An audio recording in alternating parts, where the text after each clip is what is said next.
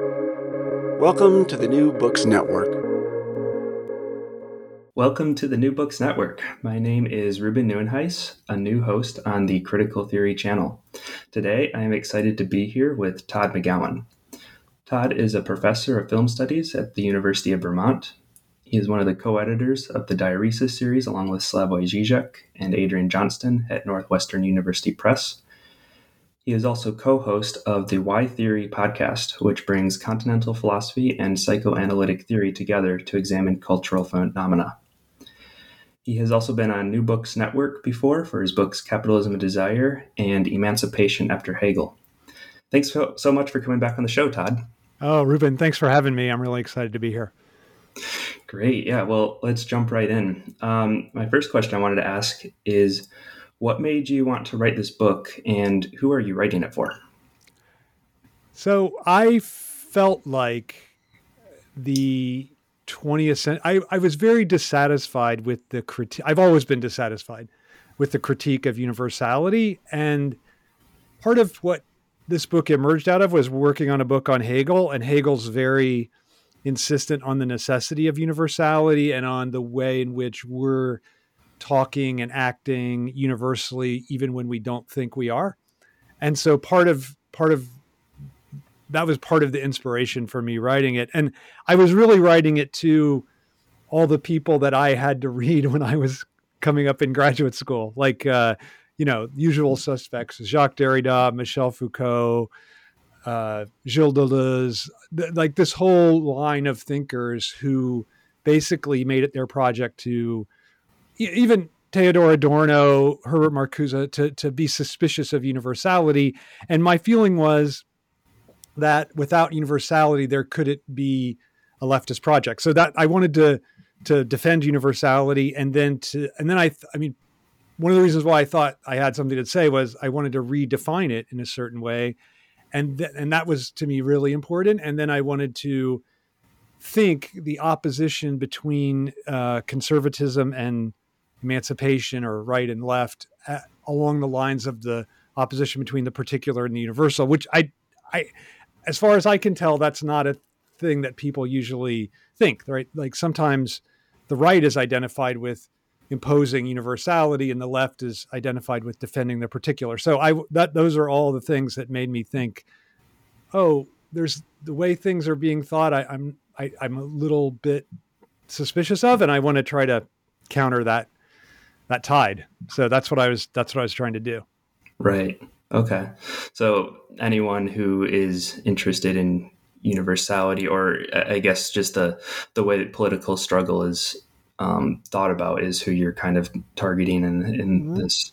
Right. And one of the other things that really motivated me was this constant charge leveled by the right of you're practicing identity politics to the left. And what seemed to me was, well, no, it's actually identity politics is typically a right-wing strategy. And where the left gets accused of practicing identity politics, it's really articulating a universalist position, even if that's not explicit, if it's only implicit. And so I wanted to make that explicit and to, in a certain way, defend these different movements from the charge of identity politics, especially Black Lives Matter. There's a section on Black Lives Matter, and the book emerged, I wrote it before the 2020 huge explosion in the aftermath of George Floyd's murder. But I still would, like Trayvon Martin, that beginning of that movement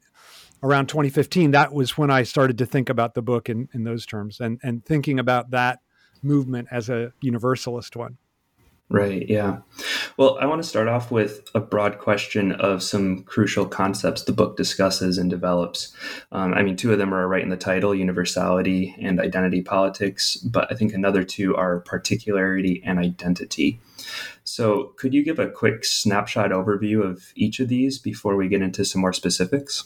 Yeah. So for me, one of the things that typically the universal is thought of as this general concept that then gets imposed on discrete individuals and then defines them. And I wanted to counter that. I wanted to say, no, actually universality, and I'm indebted to Hegel's largely to come up with this, but I don't know, different other thinkers, psychoanalysis, I think. For me, universality is what's missing, what's absent within a social order. So, or within, I don't know, even the structure of being. So for me, the notion of a constitutive absence is what universal is. And that absence is what holds the structure to our structure of society, our structure of language together.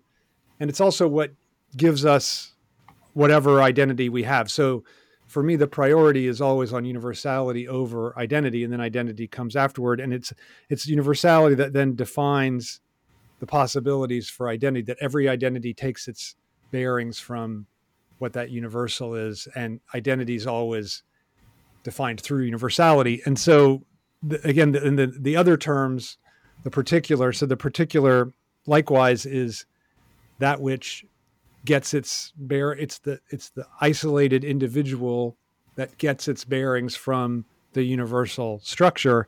And it can't exist with, I mean, for me, it's really important that the particular can't exist without that universal structure, right? So there's no such thing for me as a particular without a universal. And the particular is always, you might say that the universal is what emerges through the particular's failure to realize itself, or that the failure of the particular is the universal. And that's how particularity and universal relate to each other, through this shared point of failure. So I think that for me, that's how all those terms come together. And then I also find that particularity itself is just blank. And so one of the things that I think about in the book is how identity comes to to fill up the emptiness of particularity. So if you just, particularity in itself doesn't give you anything, but identity gives you a sense that this particularity really means something. Like I could have a particular identity as a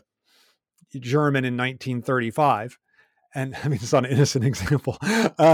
And the notion of, let's say, Aryan identity then fills out that particularity and makes me feel like my particularity isn't just empty, but it really is, there's something to it. There's something substantial to it. And so identity really is, for me, the illusion of a substantialness to particularity. So it fills it out. It gives it a sense of you might say that that particularity is the empty form, and then identity is the content that fills out that form for me.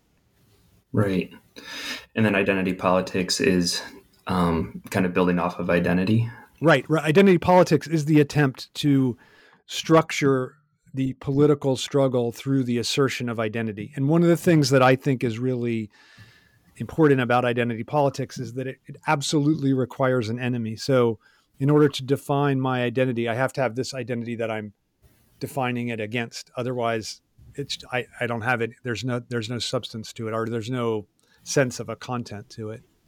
So that's, for me, one of the things that I'm chronicling in the book is why identity politics has to be right-wing politics. And it's because it requires the enemy in the way that universality doesn't. Like universality, if it just by the nature of the structure, it's universal, it can't have an enemy.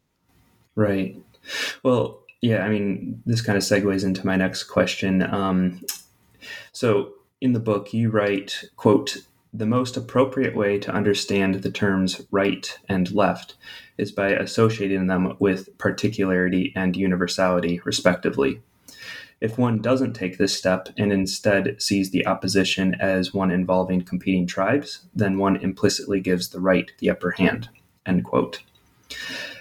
How does this framing of the struggle differ from more mainstream ways of framing the left-right divide, and what do we gain from this shift? Yeah, I think it differs totally. I was just reading an article in that leftist newspaper, the New York Times, and I was joking. According to the right, that's the leftist newspaper, but I don't think it is. Just today, and the claim was that the U.S. is dividing even more into this just competing tribes of right and left, right? And I think the problem with that is that it immediately structures a symmetry between the two sides, as if like, oh, one side has certain concerns, The other side has opposing concerns, and that's why they're at odds with each other.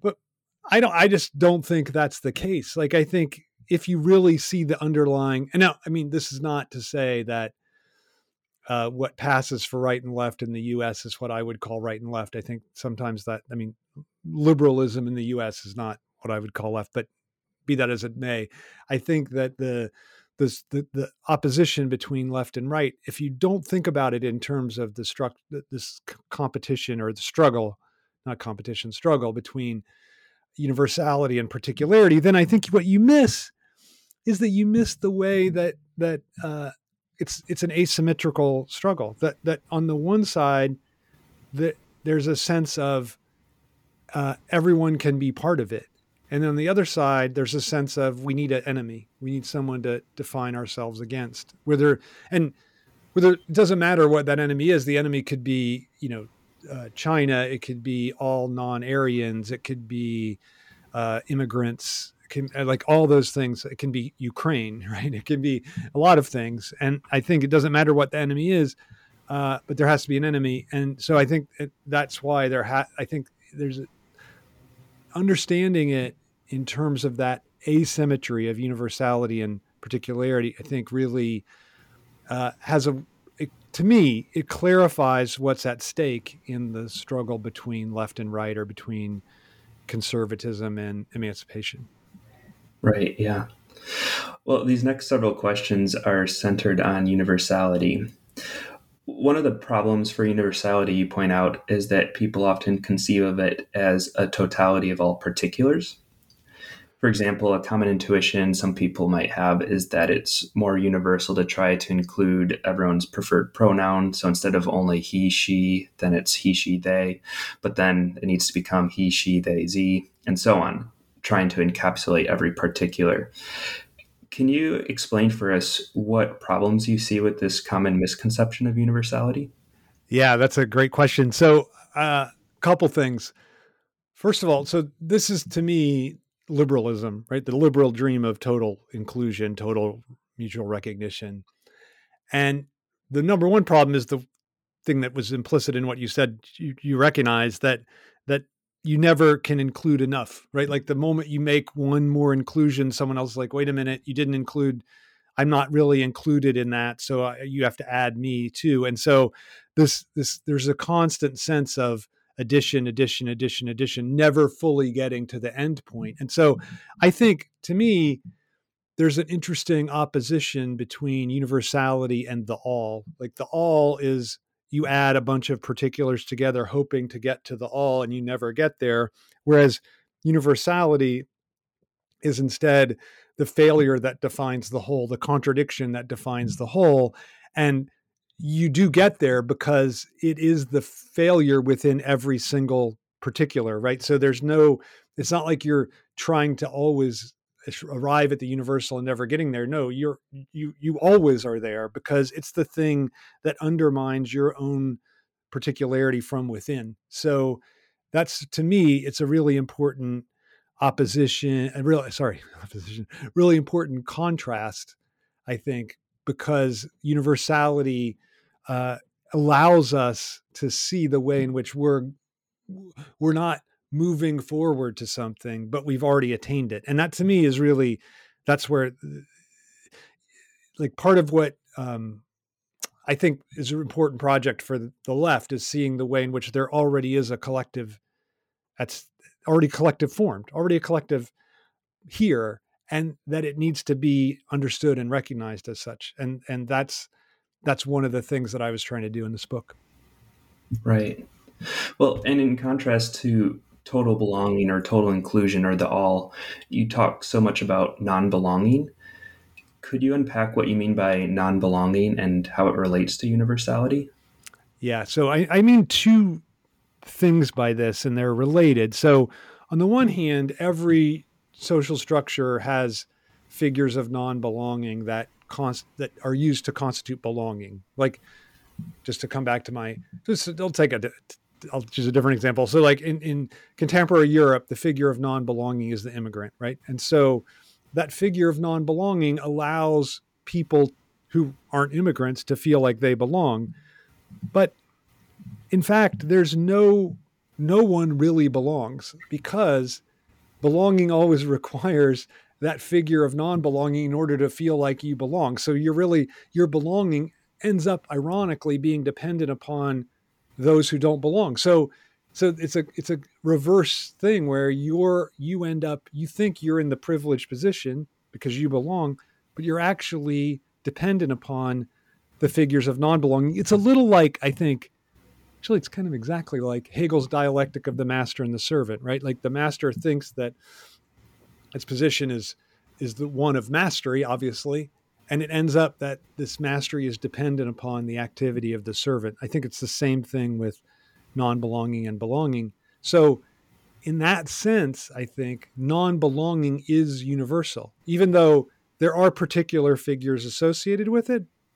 It nonetheless is true of everyone. It's just it gets projected onto certain particular figures so as to hide the universality of non-belonging. So I keep this idea that, oh, there are these other figures that don't belong, so I can imagine that I belong. What I'm hiding is the fact that no one fully belongs to society, because to fully belong would mean there's no failure in your identity, right? Like you're totally like, I'm completely, say, American, or I'm completely white, or and in each case, there's a dependence on what's external to me. And that's why I can't be completely the thing that I think that I am. Right. And one of the other things, I mean, building off of that, in your book, what you do is look at some of the ways that non-belonging allows room for universals such as freedom, equality, or solidarity to be discovered. Yeah. Could you give like an example or something of like how, I guess someone who maybe doesn't understand non-belonging or like the psychoanalytic tradition it comes from, how does non-belonging allow these universals to be discovered? Right. So the idea, so those universals I'm clearly getting from French Revolution, right? And so part of what I am trying to think about in this book is trying to connect, like give a different kind of theoretical grounding to those universals, because the thinkers of the French Revolution and those in their aftermath really, either they say these have been granted by nature itself or by some divinity or some. So it seems to me like that's inadequate. And so what I wanted to do was to think, well, how could those be grounded? And so one of the ways that I try to think about that is think about how if universality means that there's a failure within every point of identity or within every social structure, that there's something absent, a point of failure, my idea is that becomes the basis for freedom, equality, and solidarity for this reason. So if there can be no authority that's substantial, that has a assured validity to it because of this internal failure of every social structure. So that means that we're free. And then we're equal for that same reason, because of the failure. Every one of our identities is structured through that failure. Thus we're equal in that failure. And then we have solidarity through that failure as well. So that's what I was trying to think. And that my favorite example of this is the Haitian Revolution, because the whole, and my favorite event of the Haitian Revolution is when the French soldiers sent by Napoleon to re-enslave Haiti get confronted by the Haitian soldiers singing the French revolutionary songs, right? And so this is detailed by C.L.R. James in The Black Jacobins. And I think that event shows the way in which there's an opening within, or a shared failure, because so it's not that the French have this idea that they've imposed on Haiti. No, they're both partaking in the same, and what the Haitians are singing to the French really it is the French national anthem, or La Marseillaise. I'm not sure if it was the national anthem yet, but the revolutionary song.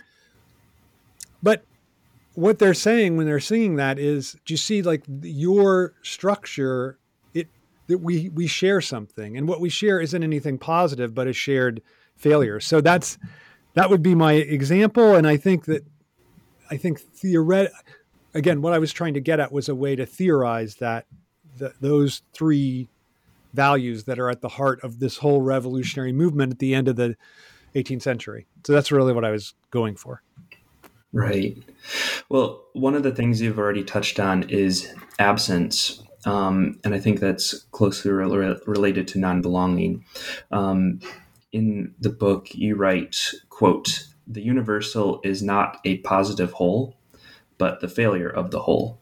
The attempt to transform the universal, which is an absence in signification, into a positivity necessarily misses it," end quote. Why is it so important that universality is an absence and that it can never be completely articulated?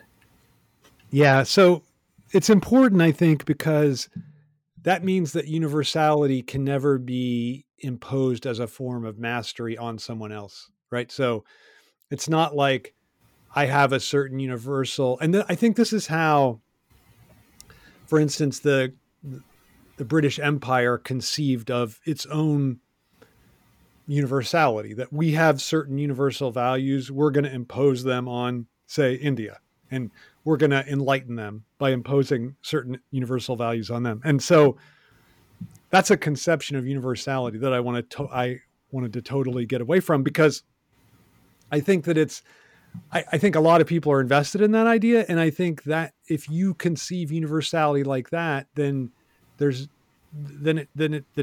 just it becomes just a right-wing imperial project. And so that's the danger to me. That's the danger of making it into something present rather than sustaining it as something absent.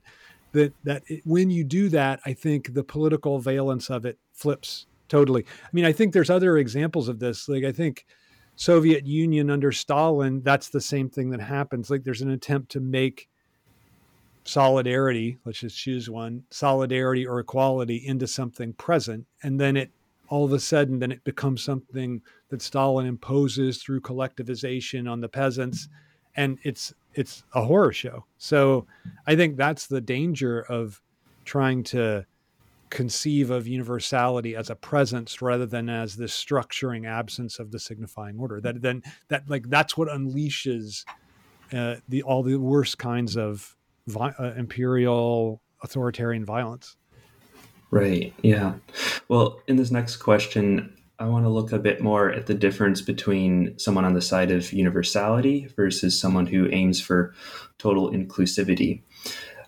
In your book, one of the examples you talk about is the legalization of gay marriage.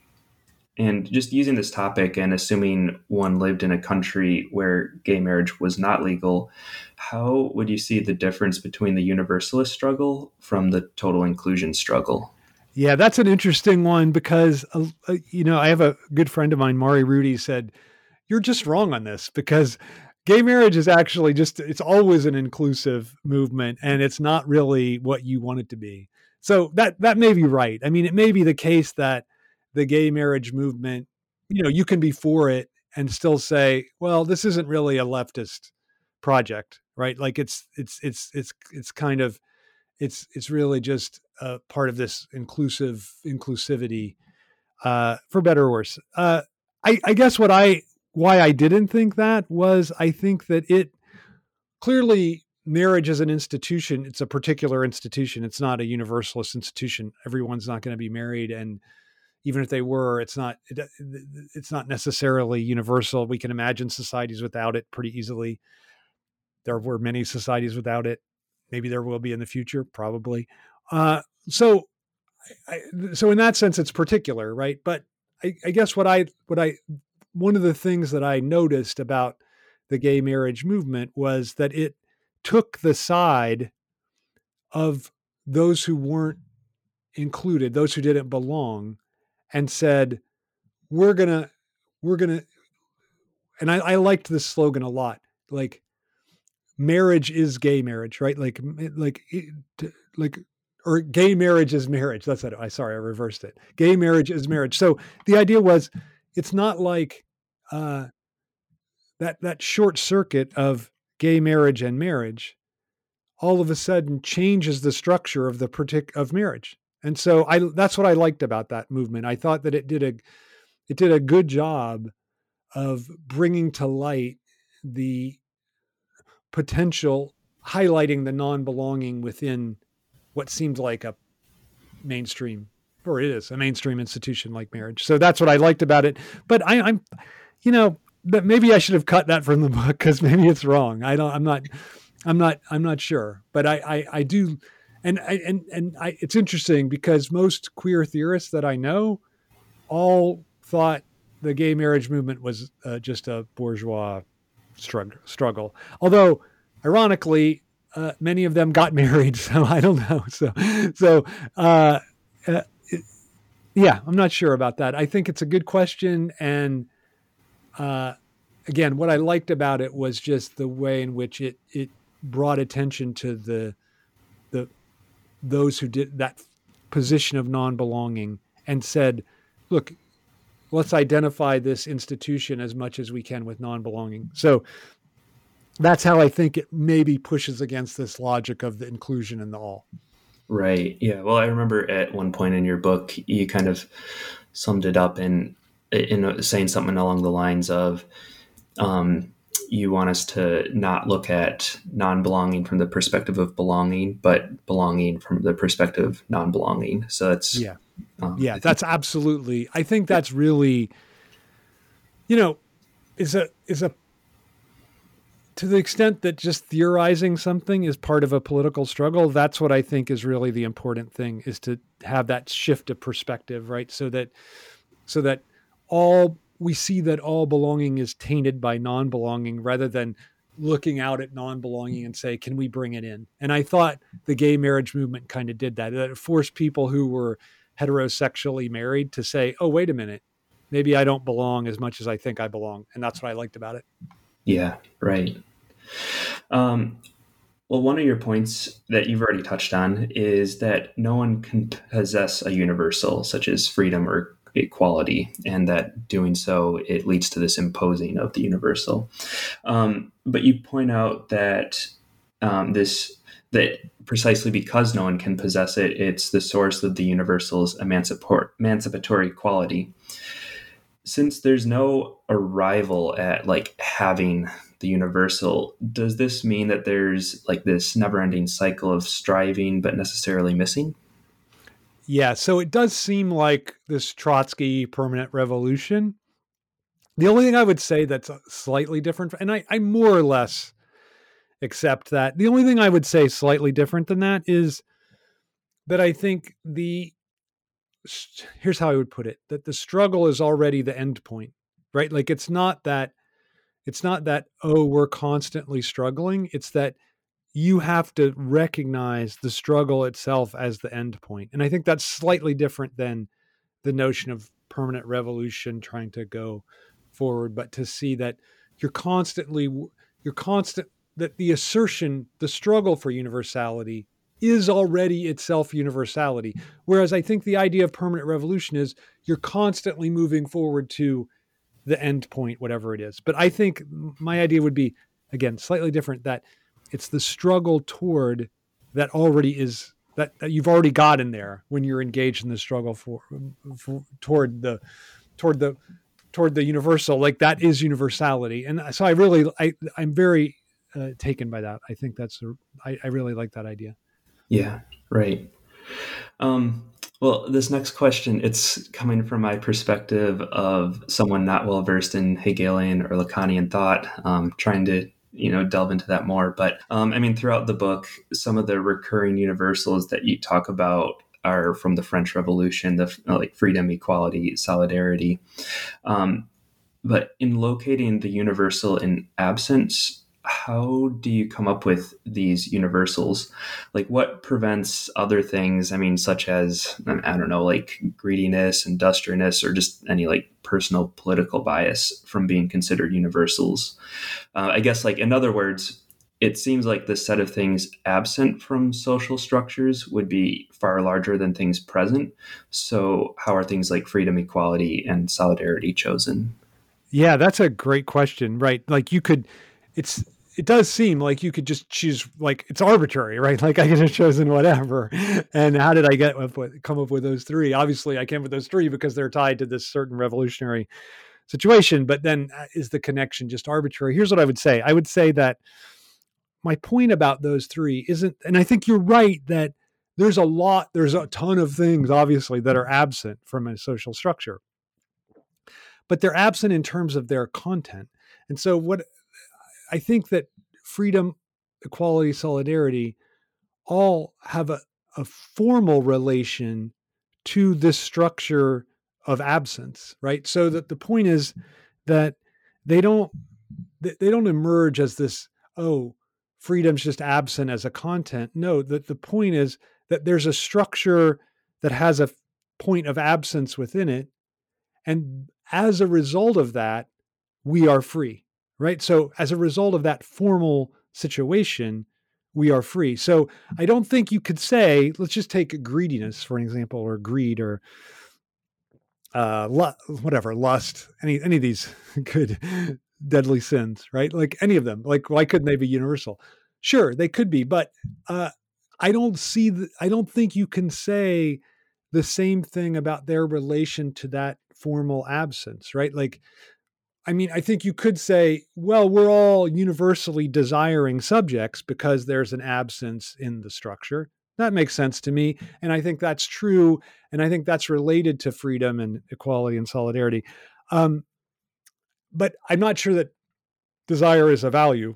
So part of what I was trying to do was think about what values how certain values can get affirmed. Like, could the value of, say, the commodity be found in this structure of absence? Like, to take just the value that we all share today as members of capitalist society, right? And I don't think so. Like, I think that like for the commodity to have a value, I mean, Marx would say it requires the exploitation of labor to create surplus value. But even if Marx is wrong, there has to be some kind of economic structure that creates that allows that value to emerge. It's not a formal property of every social relation. So that's how I would say. Like, I think that to think of those particular values, or universal values, how do they emerge out of that structure as a form, not as a content? So it's not that, yeah, anything could be missing as a content, but what does the fact that there is an absence within the structure imply as a form for what kind of values exist in the society? And that's where I think, I don't know how you could find other values that come out of that. But I mean, I would listen to someone, obviously, if they thought, oh, wait, there are these other values and they seem to be more like, I don't know, like justice, right? Like maybe that would be the value, but I don't see that. I mean, that seems amorphous. I'm not even sure what justice ever means, but I don't see how that's implied in that structure of absence necessarily. So that would be just a counter example that I think is not there. So. Right. Great. Well, moving on, you provide a political reading of Nazism and Stalinism that contrasts with mainstream interpretations of these two ideologies. I found it immensely satisfying for the reason that it locates a commonality between these two seemingly very different horrors in the 20th century. Can you walk us through your basic analysis of Nazism and Stalinism and how it differs from more popular accounts? Yeah. So one of the things it differs from is Hannah Arendt's, totalitarianism, linking. I never use that term. I hope I don't use that term. Linking the two together as like they're just both totalitarian projects. So that's one of the things.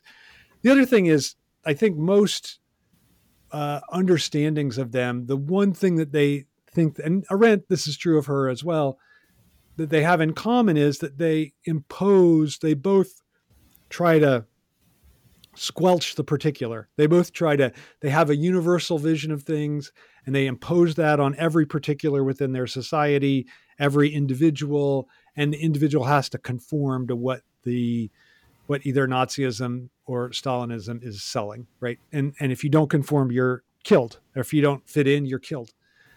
or sent to the camps or the gulag. So my idea was, well, wait a minute. First of all, I want to first say there's a big difference between the two, that the thing that they have in common is both represent a retreat from universality. So that's the first thing. But Stalinism begins in a project of universality that goes awry for the reason we talked about earlier. It's trying to make present the universal rather than sustaining it as an absence, right? So that's where Stalinism, I think, goes awry. And then Nazism, I feel like I talk about Nazism too much, but part of the reason is because I find it so fascinating that it got so misinterpreted in the 20th century by even leftists that I otherwise have a lot of esteem for, like Theodor Adorno, who I mentioned before. And they think that Nazism is this imposition, again, of the totality on the isolated individual. And I think instead, Nazism is a particularist philosophy aimed at destroying universality. And it's interesting. So I make a lot out of the fact that the fundamental enemy for Nazism was Judeo-Bolshevism, right? So Judeo-Bolshevism, and I think it's interesting.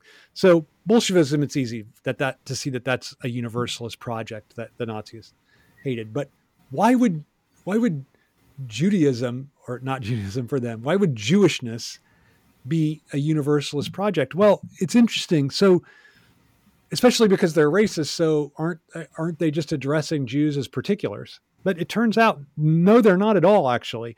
Like the Nazi critique of Jewishness, and this is true from Hitler to Goebbels to him, to all of them, Alfred Rosenberg, the great Nazi ideologist, philosopher, they all think that Jews are a non-race. So it's a fascinating thing, right? Like, why would they be a non-race? Well, they're too universal for Nazis. Like Nazism thinks Jewishness is a non-particular non-race. And so that universality of Jewishness and of Bolshevism is the reason why, that's the thing that Nazism is most motivated to attack. So again, like what I see in both movements is this retreat and critique of universality, not a manifestation of universality. So I guess for me, that was one of the big things that had caused me to write this book. Was I just thought Stalinism to some extent, and Nazism to a large extent, was just completely misunderstood. And I think there's this great book by Arno Mayer called Why Did the Heavens Not Darken? And part of what got me writing this book was reading that book. And it's just an account. It's a long book, but it's one of the best accounts of Nazism. And one of the things he points out is the first concentration camps were built for communists, right? They were built for political prisoners and prisoners that insisted on universality. And that was the enemy for Nazism. So that was that's what I was trying to do. I was trying to reinterpret that entire movement and not say like Nazism wants to wipe out particularity, but that it wants to assert particularity. And that's what makes it so, that's why it's evil, right? Like that's why, and the other, but I just used the term that I have actually, part of the things that I'm critiquing in the book is the way in which Nazism gets identified with pure evil and loses its political bearing. I think this is one of the great disasters of the last, 100 years politically. And I think, my favorite culprit for this is Steven Spielberg, who constantly Nazis are just bad. They're just evil. They're villains. And I just think that's a perfect way to strip the politics of them out. And that's why people can now say it doesn't matter. Like figures on the right or left can be thought of as Nazis. And that just is confusing to me. Like it seems like there's a perfectly good insult for right wingers to launch at left wingers, which is you're a Stalinist, right? Like you won't get to call them Nazis because that's a right wing position. Anyway, that's just my own idea. Yeah. That is my idea. Yeah. Thank you.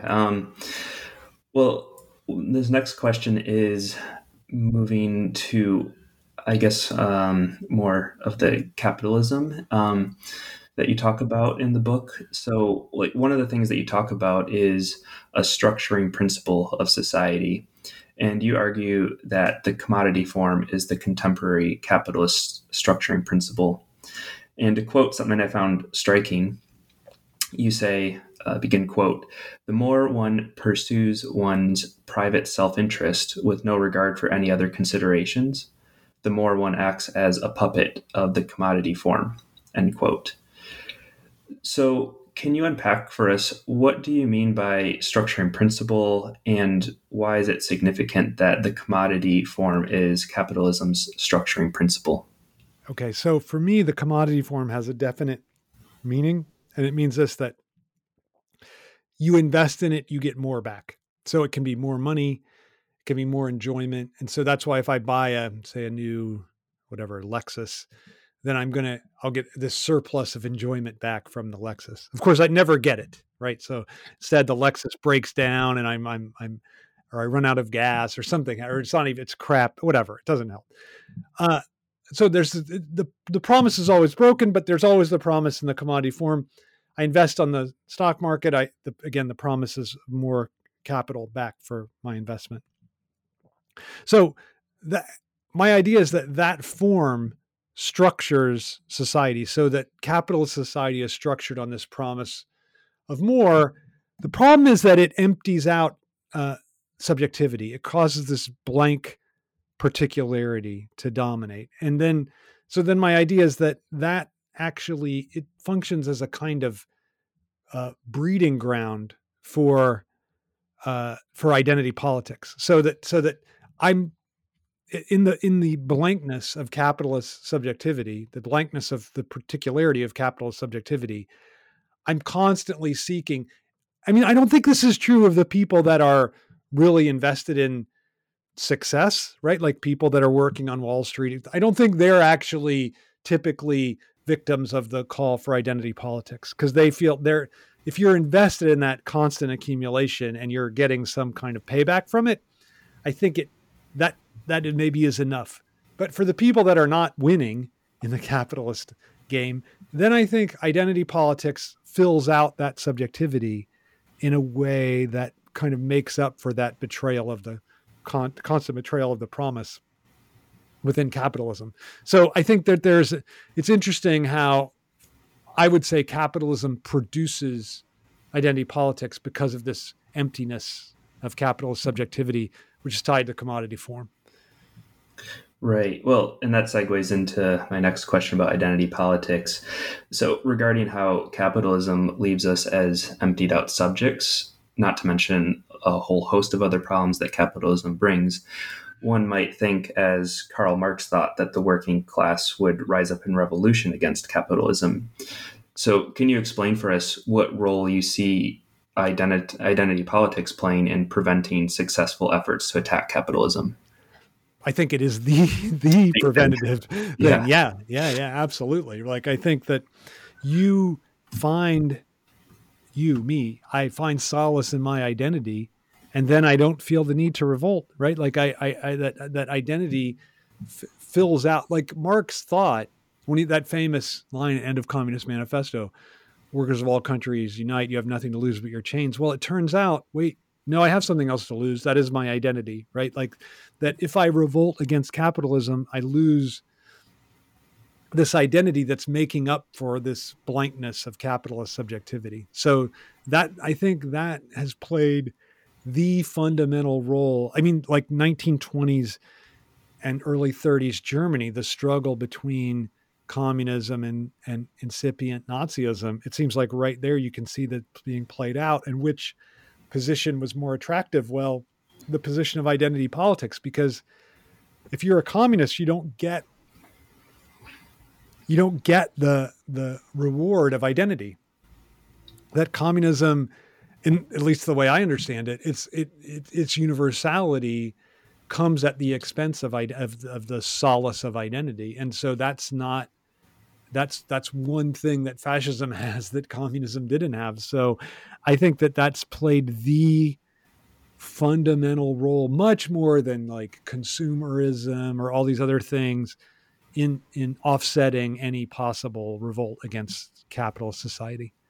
Right. Well, and just touching on some of what you said, like one of the things you say in your book is that, quote, we enjoy our identities. This is why ideological interpolation into an identity works.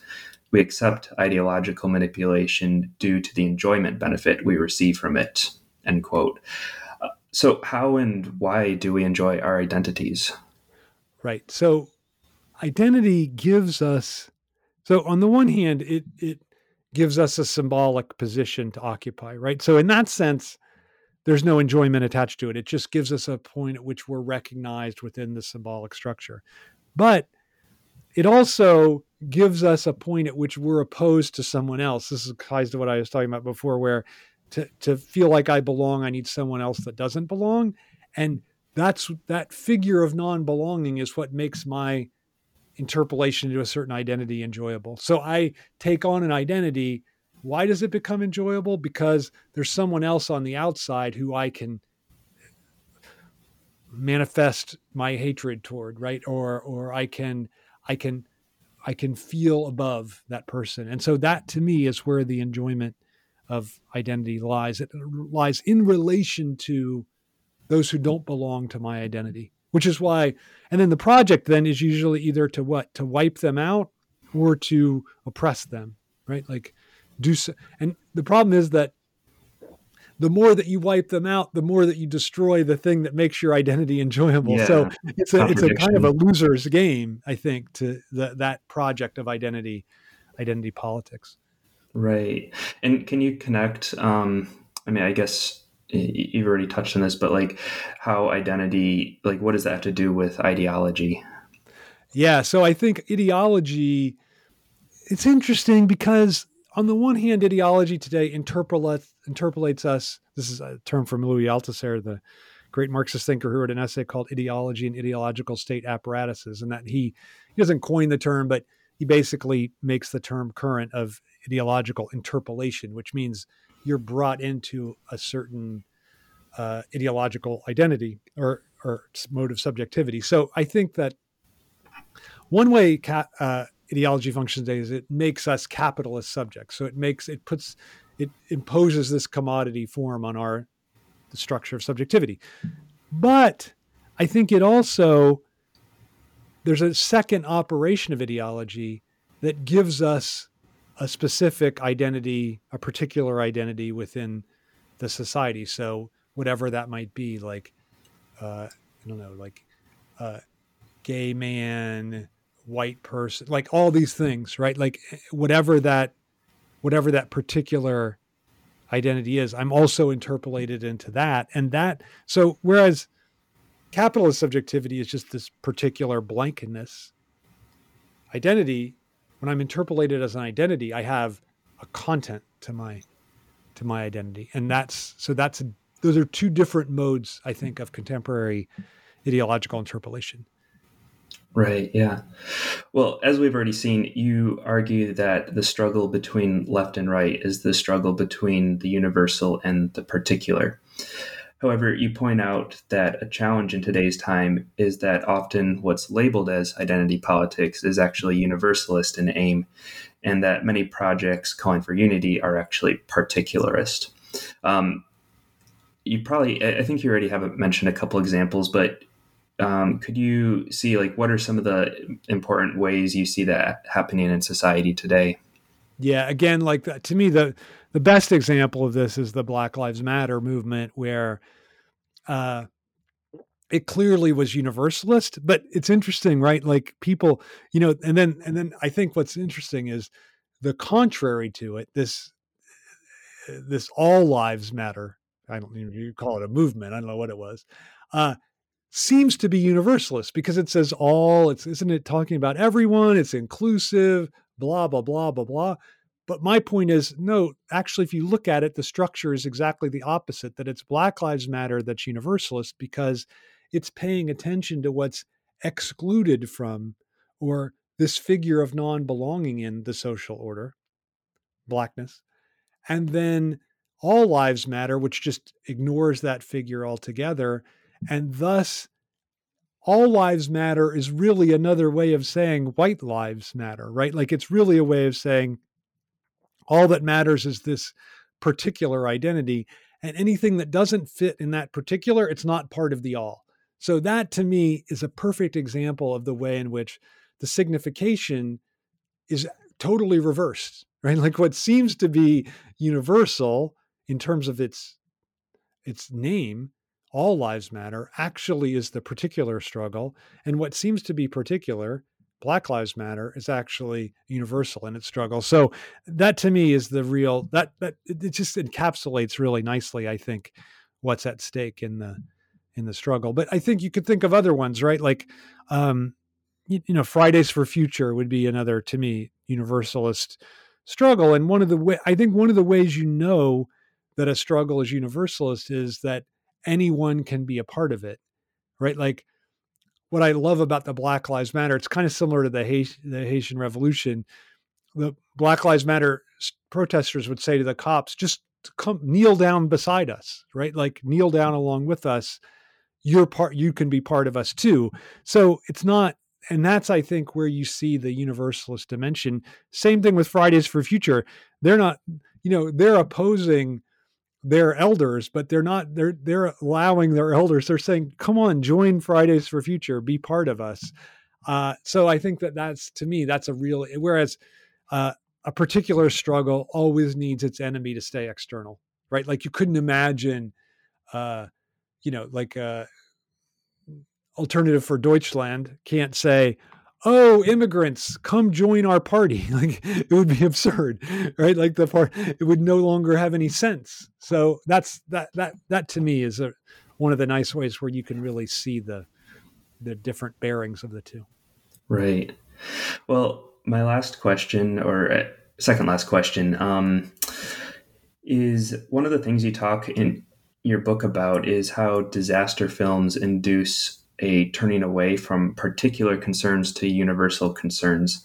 And you also point out that the climate crisis is universal because it marks an absence in all social orders, a point of inability to master. So this book was published right at the onset of COVID-19. I'm wondering if you could give us your take on ways you've seen universality discovered amidst the pandemic, or if you've seen that, and what some pressing new fronts are for universality. Yeah, I mean, the pandemic seems to me to really have brought out this universalist struggle in a very clear way. And excuse me, like I think that the opposition to any measures to try to contain it is always particularist, right? Like the anti-vax movement, the anti-mask movement, all these different, to me, like particularist identity politics movements. And I think that the attempt to say, what I really liked about the initial response to the pandemic was that the threat and I like that I don't like this, but I like this in the politics of the response, that the fact that it was mostly a danger to the weakest and the most vulnerable of the society, and yet the whole society put a stop to the project of accumulation for a certain period of time to try to protect that group of people. That strikes me as just indicative of what the Universalist project really is. So I have to say that I was totally in favor of, I'm totally against Giorgio Agamben on this question of like, oh, this is about, imposition of state control, or I think that's just nonsense. Like, I think that it really was this moment of an outbreak of universality. And I think that you could see the way in which the right-wing pro-capitalist movements were all against any kind of mitigation efforts. So that seems to me to be really instructive. So just like a disaster film, I feel like the natural disaster of the plague also revealed the moment of universality. But, it's also interesting to me the way that, just here in the U.S., Donald Trump constantly called it, he used this racist term, the Kung flu. Okay. It's ridiculous. But the point was to create an enemy instead of having a natural disaster, right? Like that. And I think that's why the right is constantly wants to create wars, because that has the structure of friend and enemy, outside and or belonging, non-belonging.